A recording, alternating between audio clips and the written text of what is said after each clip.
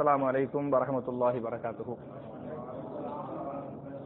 إن الحمد لله اللهم صل على محمد وعلى آل محمد كما صليت على إبراهيم وعلى آل إبراهيم إنك حميد مجيد. اللهم بارك على محمد وعلى آل محمد كما باركت على إبراهيم وعلى آل إبراهيم إنك حميد مجيد. أعوذ بالله من الشيطان الرجيم. بسم الله الرحمن الرحيم. يا أيها الذين آمنوا كتب عليكم الصيام كما كتب على الذين من قبلكم لعلكم تتقون. قال رسول الله صلى الله عليه وسلم يا باغي الخير أقبل ويا باغي الشر أدبر. رواه الترمذي.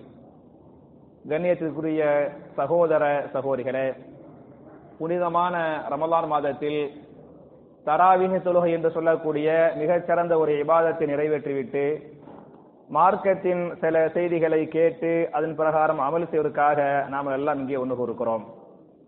இப்படிப்பட்ட நல்ல சந்தர்ப்பத்தில் சொர்க்கத்தை கொண்டு நற்செய்தி சொல்லப்பட்ட 10 சஹாபாக்களில் சஅத் பின் அபி வக்காஸ் ரலியல்லாஹு அன்ஹு அவங்களுடைய வரலாறுங்கிற தலைப்புல நம்ம நேற்று முந்திய பகுதியை பார்த்தோம். இன்ஷா அல்லாஹ் இன்னைக்கு பிந்திய பகுதியை நம்ம பார்ப்போம். அதுக்கு முன்னால சின்ன ஒரு அறிவிப்பு, சின்ன ஒரு கோரிக்கை வைக்க சொன்னாங்க. ஒரு சகோதரி, அவங்க பேர் பரக்கத்து நிசா, அவங்களுக்கு உடல்நிலை முடியாமல் மூளை அறுவை சிகிச்சை பண்றாங்க. அவங்களுடைய முழுமையான ஷிஃபாவுக்காக நீங்க துஆ செய்யுங்க அப்படின்னு ஒரு கோரிக்கை வச்சாங்க. அதனால அந்த சகோதரி பரக்கத்து நிசாவுடைய முழுமையான ஷிஃபாவுக்காக, முழுமையான ஆரோக்கியத்துக்காக அல்லாஹ்ட்ட துஆ செய்யுங்க அப்படிங்கிற கோரிக்கையோடு நான் தலைப்புக்கு வந்துடுறேன். சஅத் பின் அபி வக்காஸ் என்று சொல்லக்கூடிய மிகச்சிறந்த ஒரு சஹாபி. இந்த சஹாபி ஆரம்பத்தில் இஸ்லாத்தை ஏற்றுக்கொண்ட சஹாபி. எத்தனாவது ஆளா இஸ்லாத்தை ஏற்றுக்கிட்டாங்க? 3வது ஆளாக இவங்க இஸ்லாத்தை ஏற்றுக்கிட்டாங்க. பல்வேறு போர்க்களங்களில் கலந்து கொண்ட சஹாபி. சதகாவை அள்ளி அள்ளி தன்னுடைய மொத்த சொத்தையே அல்லாஹ்வுடைய பாதையில கொடுத்துறேன் என்று சொல்லும் அளவுக்கு அவங்க நிறைய கொடுத்த சஹாபி என்பது மாத்திரமல்லாமல் அவங்க ஈமான்ல எந்த அளவுக்கு உறுதியா இருந்தாங்கன்னு சொன்னா, 14 வயசுல இஸ்லாத்துக்கு அவங்க அம்மா சாப்பிட மாட்டேன், தண்ணி குடிக்க மாட்டேன் அப்படின்னு சொல்லியும், இல்ல நீங்க சாப்பிடாம இருந்தாலும் தண்ணி குடிக்காம இருந்தாலும் ஒரு பேச்சுக்கு மௌத்தாவே போனாலே நான் ஈமான் என்ன செய்ய மாட்டேன், உற்ற மாட்டேன் என்று 14 வயதில், அதான் முக்கியமான பாயிண்ட், 14 வயதில் இது மாதிரி ஸ்ட்ராங்கா ஈமான்ல அந்த இஸ்திகாமாத்தா இருந்தாங்க அப்படிங்கிற வரலாறை நம்ம பார்த்துருக்கிறோம். இன்னைக்கு அவங்க ரசூலுல்லா மேல காட்டிய இந்த அன்பு பாசம், எந்த அளவுக்கு ரசூலுல்லா மேல அவங்க அன்பு பாசம் காட்டினாங்க அப்படின்னு சொன்ன, அதை இமாம் புகாரி தன்னுடைய சஹீஹுல் புகாரியின் 7231வது ஹதீஸாக இந்த ஹதீஸை பதிவு பண்றாங்க. அன்னை ஆயிஷா ரலியல்லாஹு அன்ஹா இந்த ஹதீஸ் அறிவிக்கிறாங்க. ரசூலுல்லாஹி ஸல்லல்லாஹு அலைஹி வஸல்லம் மதீனாவுக்கு வந்த ஆரம்ப காலகட்டத்தில் என்ன செய்வாங்கன்னு சொன்னா, அவங்களுக்கு பாதுகாப்பு, ஆயுதம் ஏந்திய பாதுகாப்பை வச்சிருப்பாங்க. ஏன்னா யாராவது எதுவும் பண்ணிடுவாங்க. ஒரு யூதர் அப்துல்லா பின் உபை பின் சலூலுங்கிற அந்த யூதர் அவர் மதீனாவுடைய மன்னராக ஆக போனாரு. அந்த கட்டத்துல தான் ரசூல் ஸல்லல்லாஹு அலைஹி வஸல்லம் ஹிஜ்ரத் பண்ணி மதீனாவுக்கு போயிட்டாங்க. அதனால அந்த அப்துல்லா பின் உபை பின் சலூலுக்கு ரசூலுல்லாஹ் மேல பயங்கரமான கோபம். அப்ப ரசூலுல்லாஹ் எப்படியாவது கொலை செஞ்சிடணும் அப்படின்னு அந்த யூத கூட்டம் என்ன பண்றாங்க, துடித்துக் கொண்டிருக்கிறார்கள். அப்படி அவர்கள் எல்லாம் துடித்துக் கொண்டிருக்கும் போது இது ரசூலுல்லாஹ்வுக்கு செய்தி வருது, மதீனாவுக்கு போன ஆரம்ப நேரம். அப்ப ரசூலுல்லாஹ் நம்மள கொலை செஞ்சிருவாங்க என்று அவங்களுக்கு அந்த எண்ணம் வருகிறது. அப்படி எண்ணம் வருகிற போது சஹாபாக்கள்கிட்ட சொல்றாங்க, எனக்கு ஆயுதம் தாங்கிய சஹாபாக்கள் பாதுகாப்பு தரணும் அப்படிங்கிறாங்க. சஹாபாக்கள் ஆயுதம் தாங்கிய சஹாபாக்கள் என்ன பண்றாங்க, பாதுகாப்பு தர்றாங்க. அந்த சமயத்தில் ஒரு நாள் ரசூலுல்லாஹி ஸல்லல்லாஹு அலைஹி வஸல்லம் இரவுல தூங்கணும், தாவா பண்ணி செஞ்சுட்டு வீட்டுக்கு வர்றாங்க. ரொம்ப உடல்நிலை சரியில்லாமல் ஓய்வு எடுக்கணும். அந்த மாதிரி அவங்க வரும்போது ரசூலுல்லாஹ்வால நைட் நேரத்தில் நிம்மதியா தூங்க முடியல. ஏன் தூங்க முடியலன்னு சொன்னா, ஏன் தூங்க முடியல? பயம், அச்சம், யாராவது நம்மளை கொலை செஞ்சிருவாங்களோ அப்படிங்கிற அந்த பயத்துல அவங்களால நிம்மதியா தூங்க முடியல. ஆயிஷா நாய் கேட்கிறாங்க, தூங்கலாமே, நிம்மதியா தூங்கலாமே அப்படிங்கிறாங்க. இல்ல யாராவது சஹாபாக்கள் பாதுகாப்புக்கு வரமாட்டாங்களா, ஆயுதம் தாங்கிய சஹாபாக்கள் பாதுகாப்புக்கு வரமாட்டாங்களா என்று ரசூலுல்லாஹி ஸல்லல்லாஹு அலைஹி வஸல்லம் ஆயிஷா நாயிட்ட சொல்லுவாங்க. அப்படி சொல்லுகிற போது அன்னை ஆயிஷா ரலியல்லாஹு அன்ஹா ஒரு சஹாபியுடைய நடை ஓசையை கேட்கிறாங்க. கேட்ட உடனே ரசூலுல்லாஹ் கேட்பாங்க, மன் மன் அன்த, நீங்க யாரு அப்படின்னு வாங்க. சஅத் பின் அபி வக்காஸ் ரலியல்லாஹு அன்ஹு ரசூலுல்லாஹ்வுடைய வீட்டு வாசல்ல நிப்பாங்க. ஆனா சஅத் பின் அபி வக்காஸ் என்று பதில் சொல்லுவார். எதுக்காக வந்திருக்கிறீங்க அப்படின்னு ரசூலுல்லாஹ் கேட்பாங்க. அல்லாஹ்வுக்காக உங்களை பாதுகாப்பதற்காக ஆயுதத்தோடு வந்திருக்க. ரசூலுல்லாஹ் நினைக்கிறாங்க இவர் கரெக்டா வீட்டு வாசல்ல நிக்கிறாரு, அல்லாஹ்வுக்காக உங்களை பாதுகாக்கிறதுக்காக ஆயுதத்தோடு வந்திருக்கிறேன் அப்படின்னு சஅத் பின் அபி வக்காஸ் ரலியல்லாஹு அன்ஹு ரசூலுல்லாஹ் சொல்லுவாங்க. சொன்ன உடனே ரசூலுல்லாஹி ஸல்லல்லாஹு அலைஹி வஸல்லம் எங்க வீட்டு வாசல்ல இருங்க, ஆயுதத்தோடு என்ன செய்யுங்க, என்னைய பாதுகாருங்க அப்படின்னு சொல்லிவிட்டு அவங்க நிம்மதியா தூங்குறாங்க. இதை ஆயிஷா ரலியல்லாஹு அன்ஹா சொல்றாங்க, அந்த சஅத் பின் அபி வக்காஸ் வர்றதுக்கு முந்தி வரையிலும் ரசூலுல்லாஹ் அச்சத்தால் தூக்கவில்லை. அவர் வந்த உடனேயுமே ரசூல் ஸல்லல்லாஹு அலைஹி வஸல்லம் நிம்மதியா தூங்குறாங்க. எந்த அளவுக்கு நிம்மதியா தூங்குனாங்கன்னு சொன்னா, ஹத்தா சமேனா கஸீதஹு, நபிகள் நாயகத்துடைய குரட்டை சவுண்டை கேட்கும் அளவுக்கு நிம்மதியா குரட்டை விட்டு என்ன பண்ணாங்க, ரசூலுல்லாஹ் தூங்குனாங்க என்ற இந்த ஹதீஸை ஆயிஷா நாயகி அறிவிக்கிறாங்க. அப்ப என் அருமை சகோதரர்களே, நபிகள் நாயகம் ஸல்லல்லாஹு அலைஹி வஸல்லம் நிம்மதியா குரட்டை விட்டு தூங்குனாங்கல்ல, அதற்கு பாதுகாப்பு கொடுத்தாங்கல்ல, அந்த பாதுகாப்பு கொடுத்த சஹாபி யார் என்று சொன்னால் யார் கொடுத்தது?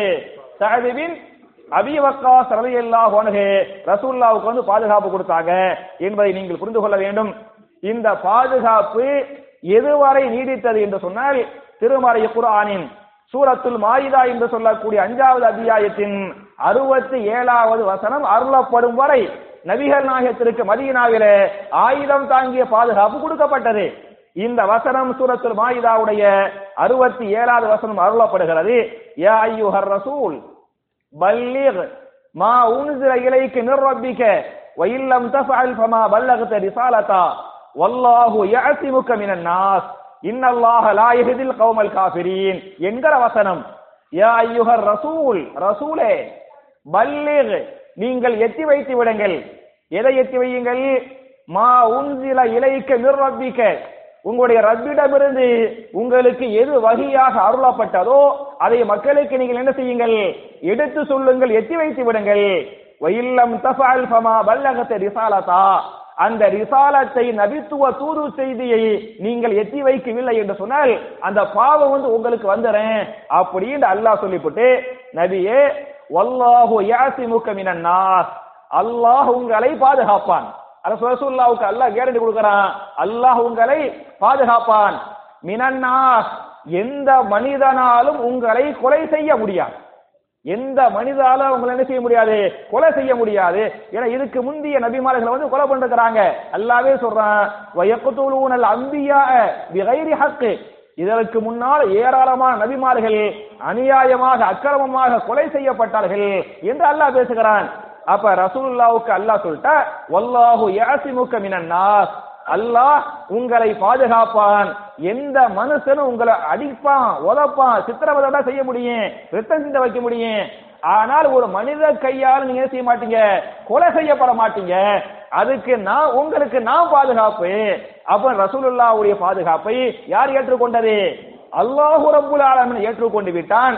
இந்த ஆயத்து இறங்கினவனை ரசூலுல்லாஹ் சொல்லுவாங்க, இந்த சஅத் பின் அபி வக்காஸ் ரலியல்லாஹு அன்ஹு இன்னும் பல சஹாபாக்கள்கிட்ட, இனிமே எனக்கு ஆயுதம் தாங்கிய பாதுகாப்பு வேண்டாம், வாபஸ் வாங்கிக்கிறேங்க, என்னைய நீங்க பாதுகாக்க வேணா, யார் பாதுகாக்கிறது?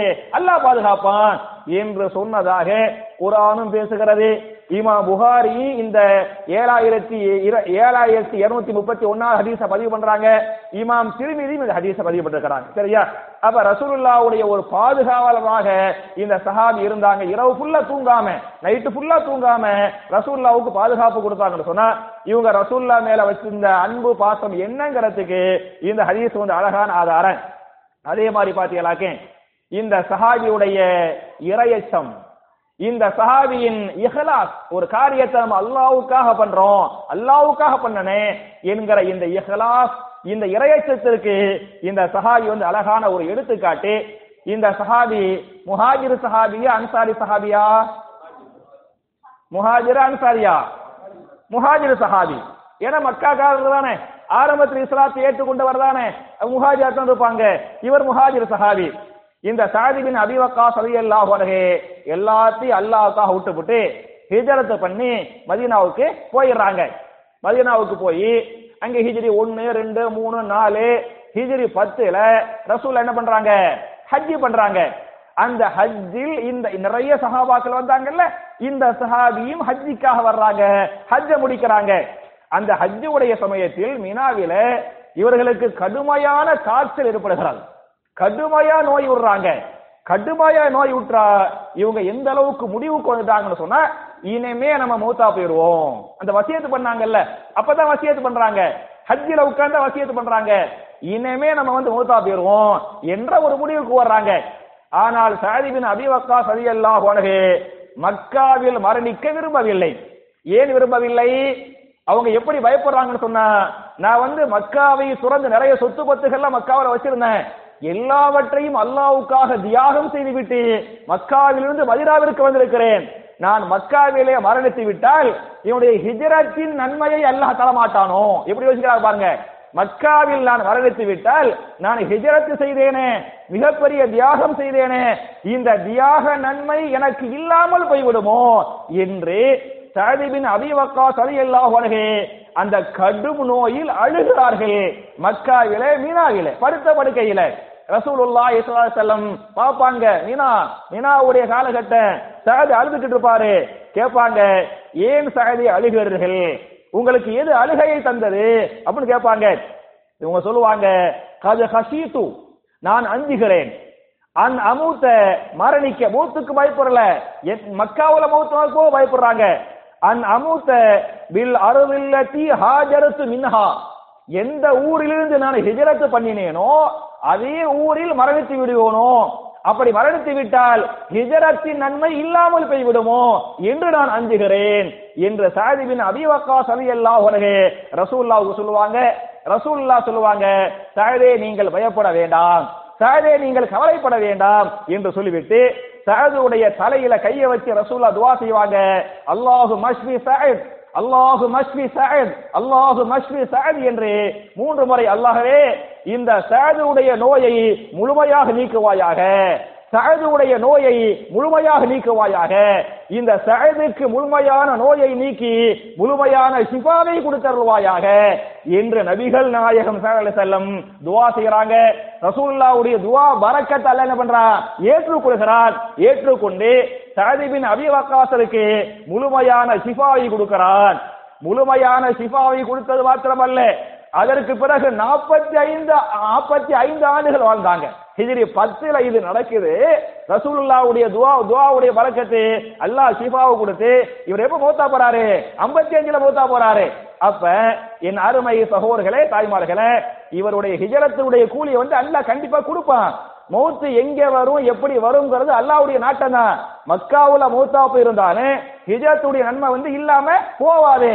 ஆனாலும் இல்லாமல் போய்விடுமோ என்று அஞ்சினார் என்று சொன்னால் இவருடைய அந்த இஹ்லாஸ் தக்வா எந்த அளவுக்கு இருந்திருக்கிறது என்பதற்கு இந்த வரலாறு அழகான ஆதாரம். அதே மாதிரி நாவடக்கத்திற்கு பெரிய பணக்கார சஹாபி, அள்ளி கொடுத்த சஹாபி, வீரமிக்க சஹாபி. ஆனால் இவர் நாவடக்க விஷயத்துல, அதே மாதிரி ஃபித்னாக்களை கலந்து கொள்ளாத விஷயத்துல மிகச்சிறந்த ஒரு சஹாபி. தேவையில்லாம போய் யார்ட்டையும் பேச மாட்டாங்க, தெரியாததை பேச மாட்டாங்க. இன்னைக்கு நம்ம எல்லாம் எப்படின்னு சொன்னா நம்ம எல்லாம் எடுத்துடைய ஃபத்வா தான், இந்த இது கூடும், இது கூடாது, ஹராமு ஹலாலே. ஆனா குர்ஆன் ஓத தெரியாது, தெரிய விஷயம், அலிஃப் லாம் மீம் தாலிகல் கிதாபு லா ரைப ஃபீஹி, அதெல்லாம் தெரியாது. ஆனா இது ஹலால், இது ஹராம், இவர் சொர்க்கம், அவர் நரகம் அப்படின்ட்டா இவரே அல்லாஹ்வுடைய இடத்துக்கு இவரே போயிடுவாரு. ஆனால் இவ்வளவு பெரிய சஹாபி, 3வது இஸ்லாத்திற்கு வந்த சஹாபி, இந்த சஹாபி வரலாறு படிச்சு பார்த்தா பாக்கேன், இவர் தேவையில்லாமல் எதையும் பேச மாட்டார், இவர் தெரியாததை பேச மாட்டார், இவர் குறைவாகத்தான் மக்களுக்கு என்ன செய்வார், பேசுவார். எந்த அளவுக்கு என்று சொன்னால், ஒரு ஃபித்னாவான காலகட்ட, ஃபித்னாவான ஏரியான்னு சொன்னா அந்த ஏரியா விட்டு வெளியே போயிருவாங்க. உதாரணமாக கலீஃபா உஸ்மான் பின் அஃபான் ரலியல்லாஹு அன்ஹு அவங்களுடைய பிந்திய காலகட்டத்தில் குழப்பம் ஏற்பட்டதா இல்லையா? அதே மாதிரி அலி பின் அபி தாலிப் ரலியல்லாஹு அன்ஹு அவங்களுடைய காலத்திலே மதீனாவுல குழப்பம் ஏற்பட்டது. இவங்க என்ன முடிவுக்கு வர்றாங்கன்னு சொன்னா, இனிமேல் நான் மதீனாவில் தங்க மாட்டேன். ஏன்? மதீனாவில் ஃபித்னா நடந்து கொண்டிருக்கிறது, இந்த ஃபித்னாவில் நான் அங்க வகிக்க மாட்டேன் என்று சொல்லி தன்னுடைய கால்நடைகளை, ஆடு மாடுகளை, ஒட்டகங்களை அவங்க கூட்டிக்கிட்டு மதீனாவுக்கு அவுட்டர்ல போய் ஒரு டெண்ட் போட்டு ஒரு கூடாரம் போட்டு என்ன பண்ணாங்க, பெரிய சஹாபி, மக்காவுல பெரிய கோடீஸ்வர பணக்கார சஹாபி தனியாக ஆடுகளோடு மாடுகளோடு ஒரு கூடாரத்துல போய் நான் ஃபித்னாவுல கலந்துக்கிற மாட்டேன் என்று சொல்லி தனியா போய் தங்கினாங்க என்று வரலாறு பதிவு பண்ணுகிறது. அப்ப என் அருமை சகோதரர்களே, நாவடக்க விஷயத்தில, ஃபித்னாவில் பங்கு கொள்ளாத விஷயத்தில் இந்த சஹாபி மிகச்சிறந்த ஒரு எடுத்துக்காட்டு என்பதை நீங்கள் புரிந்து கொள்ள வேண்டும். அதே மாதிரி பாத்தீங்களாக்க இந்த சஹாபியுடைய துஆவை அல்லாஹ் ஏற்றுக்கொள்வான். இந்த சஹாபியுடைய துஆவை அல்லாஹ் ஏத்துக்கருவான். இந்த சஹாபி ஒரு கட்டத்துல ஒருத்தருக்கு பதுவா பண்றாரு, அந்த பதுவாவை அப்படி அல்லாஹ் ஏத்திருக்கிறான். இதை நான் சொல்லவில்லை, இமாம் புகாரி தங்களுடைய சஹீஹுல் புகாரியின் 755வது ஹதீஸ். சஹீஹுல் புகாரி ஹதீஸ் நம்பர் என்ன? 755வது ஹதீஸ். அதுல இந்த சஹாபியே சொல்றாங்க, என்னைய உமர் பின் கத்தாப் ரலியல்லாஹு அன்ஹு கலீஃபாவாக இருக்கிற போது கூஃபாவுடைய கவர்னராக என்னை ஆக்கினார்கள். புரிஞ்சா? உமர் பின் கத்தாப் ரலியல்லாஹு அன்ஹு மொத்த கலீஃபா, ஒவ்வொரு மாகாணத்துக்கு கவர்னர் போடுவாங்கல்ல, கூஃபா கவர்னர் யாரு? இந்த சஅத் பின் அபி வக்காஸ் ரலியல்லாஹு அன்ஹு கூஃபாவுடைய கவர்னர். பொதுவா கூஃபாவுடைய மக்கள் கொஞ்சம் குழப்பம் பண்ணுவாங்க. இந்த கூஃபாண்டால கொஞ்சம் குழப்பவாதிகளா தான் பொதுவா இருப்பாங்க. அது மாதிரி மிஸ்ருக்காரவங்களா அவங்கள்ட்ட கொஞ்சம் ரவுடிசம் இருக்கு. இது வரலாறு, அங்கங்க உள்ள மக்களுக்கு அந்த சில குணங்கள் இருக்கு. கூஃபா மக்கள்கிட்ட கொஞ்சம் குழப்பம் இருக்கு. அப்ப பெரிய சஹாபி, மூத்த சஹாபி, மூணாவது இஸ்லாத்துக்கு வந்த சஹாபி இவர். இன்னும் சொல்ல போனா உமர் பின் கத்தாப் ரலியல்லாஹு அன்ஹு இஸ்லாத்துக்கு வர்றதுக்கு 6 வருஷத்துக்கு முன்னால இவர் இஸ்லாத்துக்கு வந்தவர். இஸ்லாத்தில் சீனியர் யாரு? சஅத் பின் அபி வக்காஸ் ரலியல்லாஹு அன்ஹு கவர்னராக இவங்களை கூஃபாவுல போட்டுட்டாங்க. பெரிய சஹாபிய போட்டா அந்த கூஃபா மக்கள் தான் நல்லவங்களுக்கு பிடிக்காத. அவங்க என்ன பண்ணிட்டாங்கன்னு சொன்னா, இல்ல இவர் சரியில்லை, கவர்னரை மாத்தானே அப்படின்னு சொல்லி போட்டு படையெடுத்து என்ன பண்றாங்கன்னு சொன்னா மதீனாவுக்கு போய் கலீஃபாவை பார்த்து கலீஃபாட்ட புகார் பண்ணி, நீங்க கவர்னரை மாத்துங்க. கவர்னர் யாரு? சஅத் பின் அபி வக்காஸ் ரலியல்லாஹு அன்ஹு மூத்த சஹாபி கவர்னரை மாத்துங்கள் அப்படின்னு புகார் பண்றாங்க. புகார் பண்றதுக்கு, கவர்னரை மாத்துறதுக்கு என்ன காரணம் என்று சொன்னால், அவருக்கு ஒழுங்கா தொழுவவே வைக்க தெரியல. யாரு? அவ்வளவு பெரிய சஹாபிக்கு குற்றச்சாட்டு வைக்கிறாங்க, அவருக்கு ஒழுங்கா தொழுவ வைக்க தெரியல, அதனால கவர்னரை மாத்துருங்க அப்படின்னு சொல்றாங்க. அப்படின்னு சொன்ன உடனேயுமே கலீஃபா உமர் பின் கத்தாப் ரலியல்லாஹு அன்ஹு என்ன பண்றாங்கன்னு சொன்னா, தொடர்ச்சியா அவரை வச்சிருந்தா சும்மாவே குழப்பக்காரவங்க குழப்பத்தை உருவாக்கிட்டாங்க, இன்னும் கொஞ்சம் ஜாஸ்தியா போயிரும். அதனால இந்த கவர்னரை மாற்றி போட்டு விசாரணை பண்ணலாம் அப்படின்ட்டு நான் கவர்னரை மாத்திடுறேன் அப்படின்னு கவர்னரை மாத்துறாங்க. யார ஆக்குறாங்கன்னு சொன்னா, இவரை வாபஸ் வாங்கி போட்டு அம்மார் பின் யாசிர் ரலியல்லாஹு அன்ஹு, அவர் யாரு? மூத்த சஹாபி. சுமையா ரலியல்லாஹு அன்ஹா, சரியா? சுமையாவுடைய மகன் யாசிர் இஸ்லாத்திற்காக ஆரம்பத்தில் தியாகம் செஞ்சாங்கல்ல, அந்த சுமையா யாசிருக்கு பிறந்தவர் தான் அம்மார். புரியுதா? இந்த மூத்த சஹாபி இவரை கலீஃபா கூஃபாவுடைய கவர்னரா ஆக்கிட்டாங்க. கூஃபாவுடைய கவர்னராக ஆக்கிவிட்டு இந்த சஅத் பின் அபி வக்காஸ நீங்க மதீனாவுக்கு வாங்க, உங்கள்ட்ட நான் கொஞ்சம் பேசணும் அப்படின்னு கூப்பிடுறாங்க. இந்த சஹாபி மதீனாவுக்கு வர்றாங்க. அப்ப ரெண்டு பக்கத்தையும் விசாரிக்கணும்ல, அதுக்காக தெரியும், நல்லவர்னு தெரியும், இருந்தாலும் கூப்பிட்டு கேட்கறாங்க, என்ன உங்களை பத்தி மக்கள் இப்படி சொல்றாங்களே, உங்களுக்கு ஒழுங்கா தொழுவைக்க தெரியல அப்படி கூட சொல்றாங்களே, அன்னக லா துஹ்சினு அன் துஸல்லிய, ஸலா கூட ஒழுங்கா பண்ண தெரியல அப்படின்னு சொல்றாங்களே, நெசந்தானா அப்படின்னு கேட்பாங்க. அதுக்கு இந்த சஹாபி சொல்லுவாங்க, கலீஃபா அவர்களே, வல்லாஹி அல்லாஹ்வின் மீது சத்தியமாக சொல்கிறேன், நபிகள் நாயகம் ஸல்லல்லாஹு அலைஹி வஸல்லம் எப்படி தொழுதார்களோ, எப்படி தொழ வைக்க சொன்னார்களோ, நான் அதை அப்படியே தொழுகிறேன், அப்படியே தொழ வைக்கிறேன். ஒரு நூல் கூட என்ன செய்யல, நான் பிசகல. உதாரணமாக நீங்கள் இஷா தொழுகை வைத்துக் கொள்ளுங்கள். இஷா தொழுகையுடைய முந்திய 2 ரக்காத்துல கொஞ்சம் பெரிய சூரா ஓதுவாங்க, பிந்திய 2 ரக்காத்தை சுருக்கமா முடிச்சுக்கிடுவாங்க. அதே மாதிரி ரசூலுல்லாஹ்வுடைய சுன்னத்தை நான் அப்படியே ஃபாலோ பண்றேன் என்று சஅத் பின் அபி வக்காஸ் ரலியல்லாஹு அன்ஹு கலீஃபாட்ட சொல்லுவாங்க. அதுக்கு கலீஃபா சொல்லுவாங்க, ذَلِكَ ظَنُّ بِكَ يَا أَبَا إِسْحَاقَ, அபு இஸ்ஹாக் அவர்களே. இந்த சஹாபியுடைய குன்னியத்து என்ன? நேத்து சொன்னேன். இந்த சஹாபியுடைய குன்னியத்து என்ன? அபு இஸ்ஹாக். அபு இஸ்ஹாக் அவர்களே, உங்களை பற்றி என்னுடைய கருத்தும் அதுதான். நீங்க ரசூலுல்லாஹ் மாதிரி அப்படியே தொழுவப்பிய எனக்கு தெரியும், இருந்தாலும் கூப்பிட்டு கேட்கிறேன் என்று சொல்லிவிட்டு அதுக்கு மேல என்ன பண்றாங்கன்னு சொன்னா சில சஹாபாக்களை கூஃபாவுக்கு அனுப்பிடுறாங்க. கூஃபாவுக்கு அனுப்பிவிட்டு நேரடியா கூஃபாவுல மக்கள்கிட்ட போய் பள்ளிவாசல போய் இந்த கவர்னர் எப்படிப்பட்ட governor, Saad ibn Abi Waqqas governor எப்படிப்பட்ட கவர்னரு, மக்கள்கிட்ட போய் விசாரிச்சுட்டு வாங்க என்று ஹலீஃபா உமர் இப்னு கத்தாப் ரலியல்லாஹு அன்ஹு சில சஹாபாக்களை கூஃபாவுக்கு அனுப்பிடுறாங்க. கூஃபாவுக்கு அனுப்பிவிட்டார். அந்த மக்கள் எல்லாம் சஹாபாக்கள் எல்லாம் கூஃபாவுக்கு போய் கூஃபாவுல ஒவ்வொரு பள்ளிவாசலாக போய் இமாம் புகாரி பதிவு பண்றாங்க. இந்த சாது சொல்றாங்க, லம் யத மஸ்ஜிதன், ஒரு பள்ளிவாசலை கூட விடவில்லை, இல்லா சுயில் அன்ஹு, இவரை பற்றி விசாரிக்காமல் பள்ளிவாசலாக போய் உங்க முன்னாள் governor Saad ibn Abi Waqqas எப்படிப்பட்டவர் என்று விசாரித்தார்கள். அந்த மக்கள் எல்லாம் வயசுரூன, அவரை பற்றி பாராட்டினார்கள், அவரை பற்றி புகழ்ந்தார்கள். மாரூஃபன், அந்த சஹாபி நல்லவர் என்று சொன்னார்கள், ஹலீஃபா அந்த கவர்னர் நல்லவர் என்று சொன்னார்கள் என்று சொல்றாங்க. கடைசில ஹத்தா தஹல மஸ்ஜிதன் லி பனி அப்ஸ், பனு அப்ஸ் என்று சொல்லக்கூடிய ஒரு குடும்பத்து மக்கள் வசிக்கிறாங்க. அங்கே ஒரு பள்ளிவாசல் இருக்கிறது. அந்த பள்ளிவாசல போய் விசாரிக்கிறாங்க. கடைசி பள்ளிவாசல். அந்த பள்ளிவாசல போய் விசாரித்தா அந்த ஜமாத்துல அந்த ஊர்ல ஒருத்தர், அவருடைய பேர் Usama bin Qatada, Usama bin Qatada என்று சொல்லக்கூடிய ஒருவர். அவர் என்ன பண்றாருன்னு சொன்னா எந்திரிப்பாரு, எந்திரிச்சு கவர்னரை பத்தி நான் சில குற்றச்சாட்டுகள் வைக்கணும். அப்ப சஅத் இப்னு அபி வக்காஸ் சபையில இருப்பாங்க. கவர்னரை பத்தி சில குற்றச்சாட்டுகள் நான் வைக்கிறேன், இதை நீங்க போய் ஹலீஃபாட்ட என்ன செய்யுங்க சொல்லுங்க என்று இந்த உசாமா பின் கதாதா சொல்லிவிட்டு கான லா யஸீரு பிஸ்ஸரியதி வலா யக்ஸிமு பிஸ்ஸவியதி வலா யஅதிலு பில் கலியாத், இவர் போருக்கு மக்களை அனுப்புகிறாரே தவிர இவர் போர்க்களத்திற்கு செல்வது இல்லை. புரியுதா? இது முதல் குற்றச்சாட்டு. வலா யக்ஸிமு பிஸ்ஸவியா, அந்த போர் செல்வங்களை கனிமத் பொருள்களை நியாயமாக பங்கிட்டு கொடுப்பது இல்லை. இரண்டாவது குற்றச்சாட்டு வலா யஅதிலு பில் கலியா, பிரச்சனைகள் என்று வந்துவிட்டால் நீதமாக தீர்ப்பு சொல்வது இல்லை, இவர் பாரபட்சம் காட்டுகிறார் என்ற மூன்று குற்றச்சாட்டுகளை அவர் முன்வைக்கிறார். முன்வைத்தால் கேட்பாங்க, ஆதாரங்களை கேட்பாங்க. நான் யார் தப்பா என்னப்பா அந்த மாதிரி அநியாயம் பண்ண கேட்பாங்க. ஆதாரம் இல்லாத குற்றச்சாட்டுகள். இந்த குற்றச்சாட்டுகளை கேட்ட இந்த சஅத் இப்னு அபி வக்காஸ் ரலியல்லாஹு அன்ஹு கோபத்தில் வேகத்தில் அந்த வேதனையில பொங்கி எழுவாங்க. பொங்கி எழுந்து இவங்க எதிர்ப்பாங்க.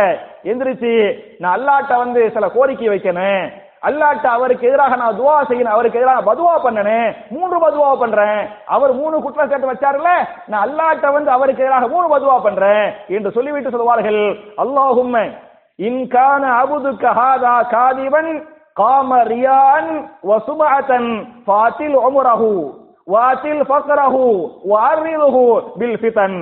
அல்லாஹும்ம, அல்லாஹ்வே, இன் கான அபுதுக ஹாதா காதிபன், இந்த அடியான் பொய்யனாக இருந்தால், இவன் சொன்னது பொய்யாக இருந்தால், காம ரியான், முகஸ்துதிக்காக சபையில பேசினா விளம்பரம் கிடைக்கிறேன் என்று முகஸ்துதிக்காக இப்படி பேசியிருந்தால், வசுமஅத்தன், பெருமைக்காக என் மீது குற்றச்சாட்டு சொல்லியிருந்தால், அவனுக்கு நீ என்ன செய்ய என்று சொன்னால், ஃபாத்தில் உம்ரஹு, அவனுடைய வயதை நீடித்த வயதாக நீ ஆக்கி தள்ளாத வயதில் அவனை புரளச் செய்து அவனுடைய நிலை அவனுக்கே தெரிய, அவனால பாத்ரூமுக்கு போக கூடாது, பாத்ரூமுக்கு போக முடியாது, அந்த மாதிரி கடைசியில ரொம்ப கஷ்டப்படுறாங்கல்ல, அது மாதிரி என்ன செய்வாங்க, வயது மூத்தவரா வச்சு என்னடா இன்னும் மூத்தா போகலையே அப்படின்னு சொந்தக்காரவங்க நினைக்கணும். அவர் படாது பாடுபண்ண மௌத்தாக்காம அவரை உயிரோடு வைத்து அவரை நீ சித்திரவதைப்படுத்துவாயாக. முதல் பதுவா. இரண்டாவது ஃபாத்தில் ஃபக்ரஹு, அல்லாஹ்வே, வறுமைக்கு மேல் வறுமை, ஃபக்கீருக்கு மேல் ஃபக்கீராக நீ அவரை ஆக்கி விடுவாயாக. இரண்டாவது பதுவா. மூணாவது வஅரிதுஹு பில் ஃபிதன், அல்லாஹ்வே, ஃபித்னாக்களில் குழப்பங்களில் இவரை நீ மூழ்கடிப்பாயாக. அப்படின்னு அந்த வேதனையில் என்ன பண்றாங்க, பதுவா பண்ணிடுறாங்க. இந்த பதுவாவை அல்லாஹ் ஏற்றுக்கொண்டான். சஅத் இப்னு அபி வக்காஸ் ரலியல்லாஹு அன்ஹு அந்த உசாமா பின் கதாதாவுக்கு பதுவா பண்ணாங்கல்ல, ஏன்னா அநியாயமான குற்றச்சாட்டு, அக்கிரமமான குற்றச்சாட்டு, அதை தாங்காமல் பதுவா பண்ணாங்க, துஆ செய்றாங்க. அந்த பதுவாவை அல்லாஹ் ஏற்றுக்கொண்டான். அந்த பதுவாவை அல்லாஹ் ஏற்றுக்கொண்டு இந்த ஹதீஸை அறிவிக்கக்கூடிய அப்துல் மாலிக் என்று சொல்லக்கூடிய ஒரு ராவி, ஒரு அறிவிப்பாளர், அவர் சொல்லுகிறார், நான் இவரை பார்த்தேன், உசாமா பின் கதாதாவை பார்த்தேன், இவர் ரொம்ப ஆயுள் இருந்தாரு. அந்த சமயத்துல அவரால் நடக்க முடியாது, நிக்க முடியாது, பாத்ரூமுக்கு அவருடைய சுய தேவைகளை அவரால் முடித்துக் கொள்ள முடியாது. அந்த வயது மூப்புல எந்த அளவுக்கு இருக்குன்னு சொன்னா, அவருடைய கண் புருவத்தை பார்ப்பேன், கண் புருவம் கண்ணைத்தான் இங்க தொங்கும், கண் புருவம் இங்க இருக்காது. எங்க இருக்குமா? கண் புருவம் கண்ணை மறைத்து இங்கே தொங்கிக் கொண்டிருக்கும். அந்த அளவுக்கு வயது மூப்புல அவர் சிரமப்படுவதை நான் பார்த்தேன் என்பது மாத்திரமல்ல, வறுமையோ வருமத்தில் கஷ்டப்படுவதை நான் பார்த்தேன். அந்த சமயத்திலும் அந்த வயதான பருவத்திலும் அவர் சில சமயத்துல முடிந்தோ முடியாமலோ வெளியே போகிறாரா இல்லையா? அப்படி வெளியே செல்கிற போது பெண்களை பார்த்துவிட்டு பெண்களை கிண்டல் பண்ணுவார், கேலி செய்வார். அந்த வயசுலயே அந்த மாதிரி பண்ணுவாரு. பெண்கள் எல்லாம் அசிங்கமாக, அவமானமாக, கேவலமாக பேசுவார்கள். இவர் கேவலப்படுத்தப்பட்டதை நான் உலகத்திலேயே பார்த்தேன். அப்போது அவரே சொன்னார், அசாபத்தினி தாவத்து சஅதின், சஅதுடைய பதுவா என் மீது பலித்து விட்டது, சஅதுடைய சஅத் பின் அபி வக்காஸுடைய பதுவா எனக்கு வந்து விட்டது என்று இவரே சொன்னார் என்ற இந்த ஹதீஸை இமாம் புகாரி பதிவு பண்ணிருக்கிறாங்க. அப்ப என் அருமை சகோதரர்களே, இந்த சஹாபியுடைய துஆவை அல்லாஹ் ஏற்றிருக்கிறாங்கிறதுக்கு இந்த ஹதீஸ் அழகான ஆதாரம். அதே மாதிரி பாத்தீங்களாக்க பல ஆயத்துகள் இறங்குறதுக்கு இந்த சஹாபி முக்கியமான காரணம். உதாரணமாக நீங்க ஹதீஸ்ல படிச்சு பார்த்தீங்களாக்க சஹீஹ் முஸ்லிம்ல 4789, 4790, 4791 சஹீஹ் முஸ்லிம்ல இந்த நம்பர்களை பார்த்து படிக்க 4 ஆயத்து இறங்குறதுக்கு, பல சட்டங்கள் வருவதற்கு இந்த சஹாபி காரணமா இருந்தாங்க அப்படின்னு இருக்குது. நான் அதை சொல்லலாம், ஆனா எனக்கு நேரம் இல்லை இல்லையா? அதாவது நேரம் ரொம்ப இப்பமே 26 நிமிஷம் ஆயிடுச்சு சரியா? அதனால நான் சொல்றதுக்கு எனக்கு நேரம் இல்லை. தயவு செய்து அல்லாஹ்வுக்காக நான் கிதாபு சொல்லிட்டேன். எந்த கிதாபு? சஹீஹு முஸ்லிம். ஹதீஸ் நம்பர் என்ன? 4789, 4790, 4791. கரெக்ட், மாஷா அல்லாஹ். இத பார்த்து இன்ஷால்லா படிச்சீங்களாக்க ஒரு 4 ஆயத்து இறங்குறதுக்கு இவர் தான் காரணமா இருந்தாரு, அந்த ஆயத்துடைய சட்டங்கள் வர்றதுக்கு இவர் தான் காரணமா இருந்தாரு என்று வரலாறு பதிவு செய்கிறது. கடைசியில் நான் மௌத்துக்கு நான் வந்துடுறேன். இவர் மௌத்தா போனது ஹிஜ்ரி 55ல இவர் வஃபாத்தார். புரிஞ்சா? இவர் ஹிஜ்ரி எத்தனை வருஷத்துக்கு முன்னால பிறந்தாரு? நேற்று சொன்னல 27. எல்லாம் மெமரில பதிவு பண்ணி வச்சுக்க, நான் அப்பப்ப கேள்வி கேட்பேன். புரிஞ்சா? இஸ்லாத்துக்கு வரும்போது எத்தனை வயசு? 14 வயசு. 14 வயசுல இஸ்லாத்துக்கு வந்துட்டு மக்காவுல 13 வருஷம் இருந்தாங்கல்ல. அப்ப 14 + 13 27. அப்ப 27 தான் ஹிஜ்ரி 1 ஸ்டார்ட் ஆகுது. 55ல மௌத்தா போறாரு. 27 + 55 82. அப்படித்தானே? அதாவது காசு பணம் வச்சுக்கிறவங்களுக்கு தான் கணக்கு கரெக்டா தெரியணும். நமக்கெல்லாம் கணக்கு பழக்க தெரியாது. காசு பணம் இல்லாட்டி கணக்குல வீக்கா இருப்பாங்க. காசு பணம் தான் கணக்குல பக்காவா இருக்க முடியும். நான் தெளிவா சின்ன பிள்ளைக்கு சொல்ற மாதிரி சொல்றேன். 14 வயசுல இஸ்லாத்துக்கு வந்தாரு. இஸ்லாத்துக்கு மக்காவுல 13 வருஷம் இருந்தாரு. 14, 13, 27. அப்புறம் ஹிஜ்ரத்துக்கு போறாரு. ஹிஜ்ரத்தை போய் 55 வருஷம் சரியா இருக்கிறாரு.